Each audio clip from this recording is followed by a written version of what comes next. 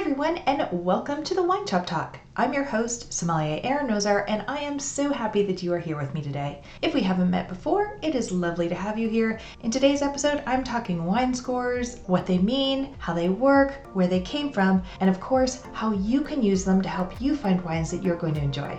So if you're ready, let's dive in and get started. Are you somebody who looks to a wine's score to help you make a consumer choice of which bottles you're going to try? I'm asking because we have research of how and why people select bottles that I'm going to share with you. Now, 80% of people will shop based on price. So you're going in thinking I want to spend about $20 and you're going to wander the wine store or shop online and find a bottle that fits into that budget that you had in mind for that day. Now, brand is where 69% of people have shared that they go to the brand that they know and that they love. So there's a comfort level there. So 69% of people shop by brand. And obviously wineries and brands are hoping you're going to stay loyal to them. Now, as we look at how wine scores may impact your buying decisions, 23% of people confirmed they have used a wine scores as a trigger to purchase and try a new wine style. You will see at the end of every year, close to New Year's, Wine Spectator will release their top 100 wines. And this is a big deal in the wine world, and they usually stagger the release right up till they get to the top wines of that year. The wines that are chosen in the Wine Spectator top 100 wines of the year are a really big deal. Wine scores have a comfort level as a tool to use when people are shopping. I can't talk about wine scores without telling you a little bit about the history of how they came about.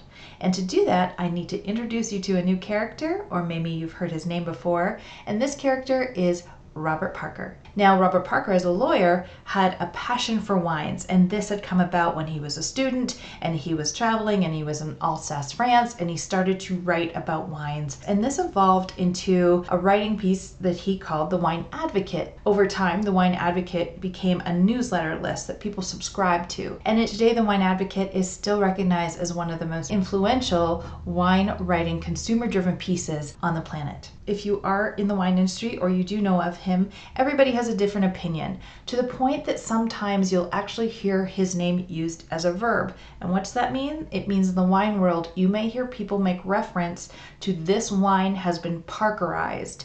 And what does that mean? Robert Parker has been very open about that he likes and he enjoys big, bold wine styles, predominantly red. He generally reviews wines in the areas of Bordeaux, the Rhone Valley, and California. Some people will say that he has too much influence because what it means when a wine has been Parkerized is that potentially a winery, because if Robert Parker or a wine received a high score, its sales would go up. And so the wine industry have created this word, Parkerized, to give an indication that the wine style potentially has had a transition to where the color has become darker, which is a winemaking technique potentially. It's more aromatic, and it is definitely bigger and bolder. So we end up with a large collection of wine styles on the planet that have higher scores fitting into Robert Parker's score system, but also share a very common profile, which, if you enjoy that profile, it is amazing. But it is definitely a point of controversy in the wine world, and I wanted to share that with you. Robert Parker, well, his intentions were to create a consumer-friendly way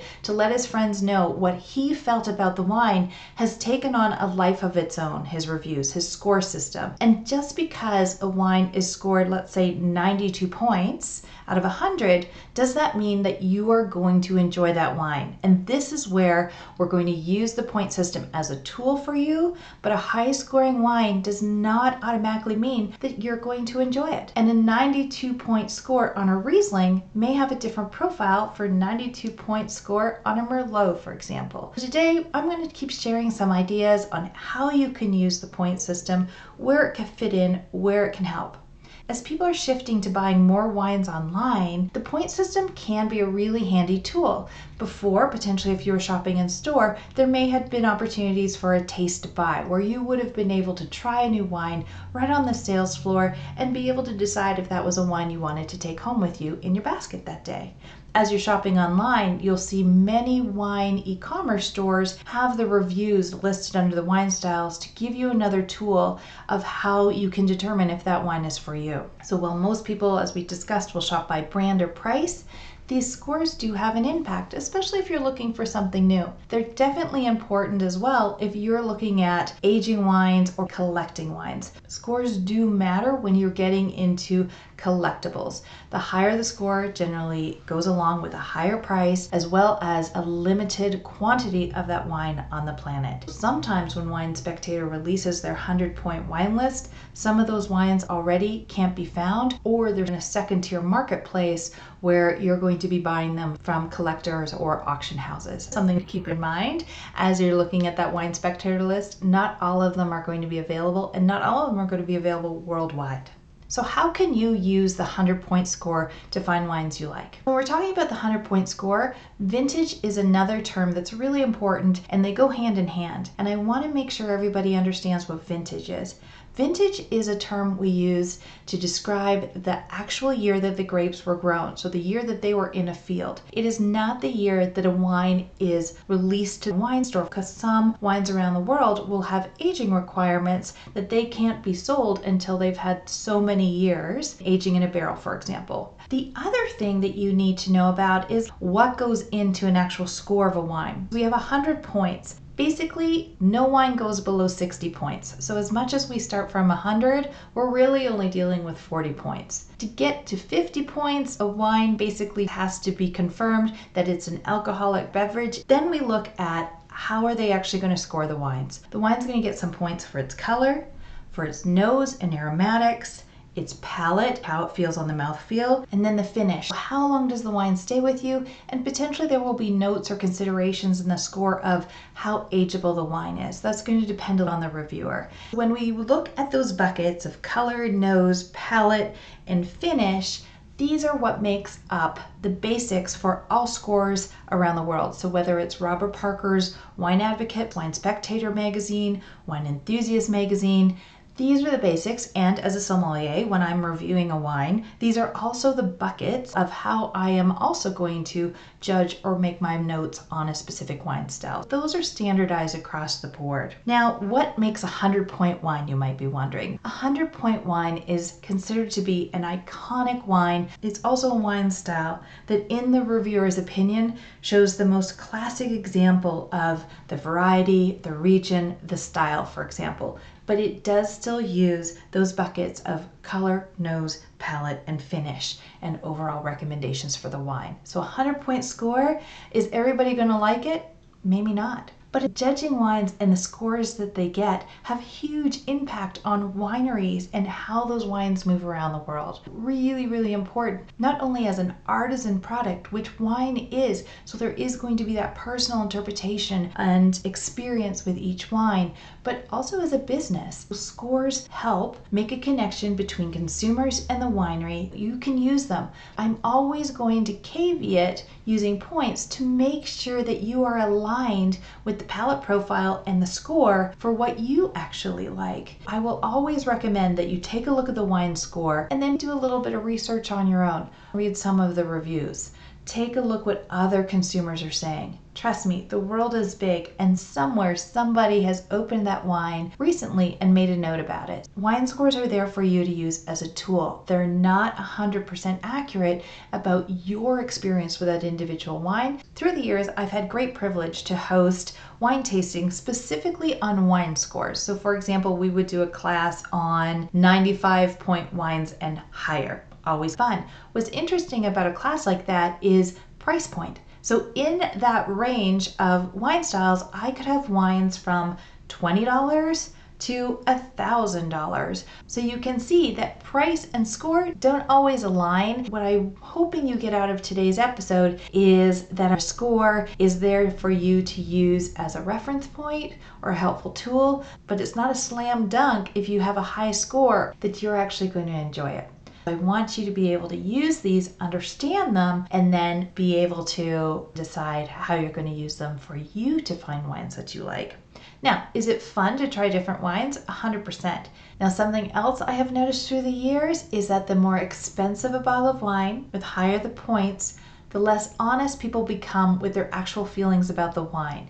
And here's a couple of reasons. One, Nobody wants to say, I bought something, I spent a lot of money on this, and I really don't like it. No one wants to say that. The other thing is that sometimes the higher point wines are more complex in their palate profiles. They're more iconic in the style of wine that they are, and not has developed the skills or the palatability to be able to fully appreciate all the nuances of that wine. So they're drinking a wine that they just don't understand yet.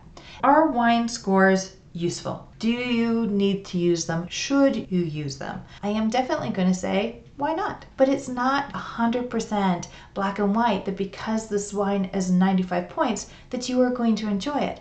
But it does mean that the wine did go through a process of being tasted, being reviewed, so there is some comfort in that. Use wine scores as a tool when you're shopping. Here's another little tidbit of advice. I want to stress again that there is some homework for you. Look at the wine scores. You'll start to see a pattern. For example, say that you are looking for a new Cabernet Sauvignon. You're going to shop, whether you're online or in the store. You're going to do a little research about the wine before you buy it, and you're going to read the review.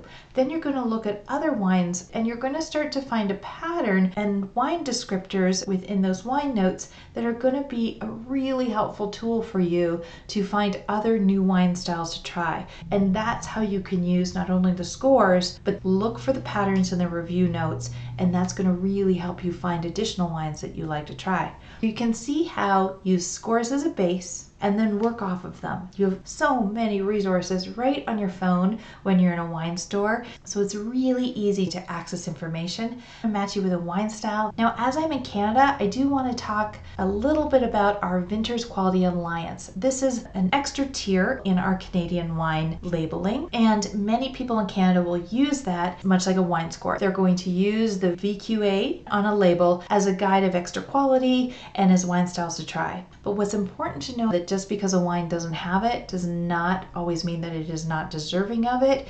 It is an optional program, and wineries can decide if they want to take part of it and submit their wines into that process. Just a little sidebar there for those of you shopping Canadian wines. Now, in today's podcast, we've gone over wine scores. We've talked a little bit about the history. We've talked about Robert Parker, founding father of wine scores. We've talked about what goes into a wine score. And hopefully I've given you some hints and tips that you'll be able to now look at a wine score and be able to use it to help you find wines that you're going to enjoy, especially as new styles. It's also fun to take a look at your favorite wine styles and see if any of the scores have changed through the years on those wines.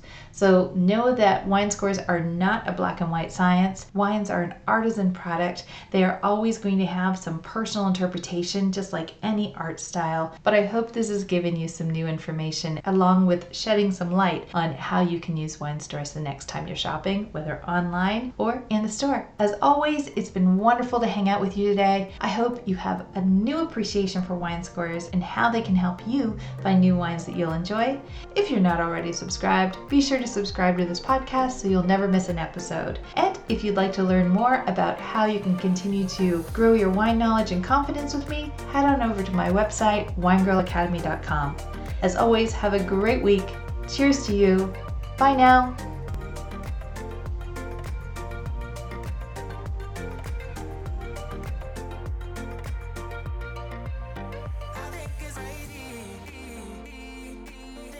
I'm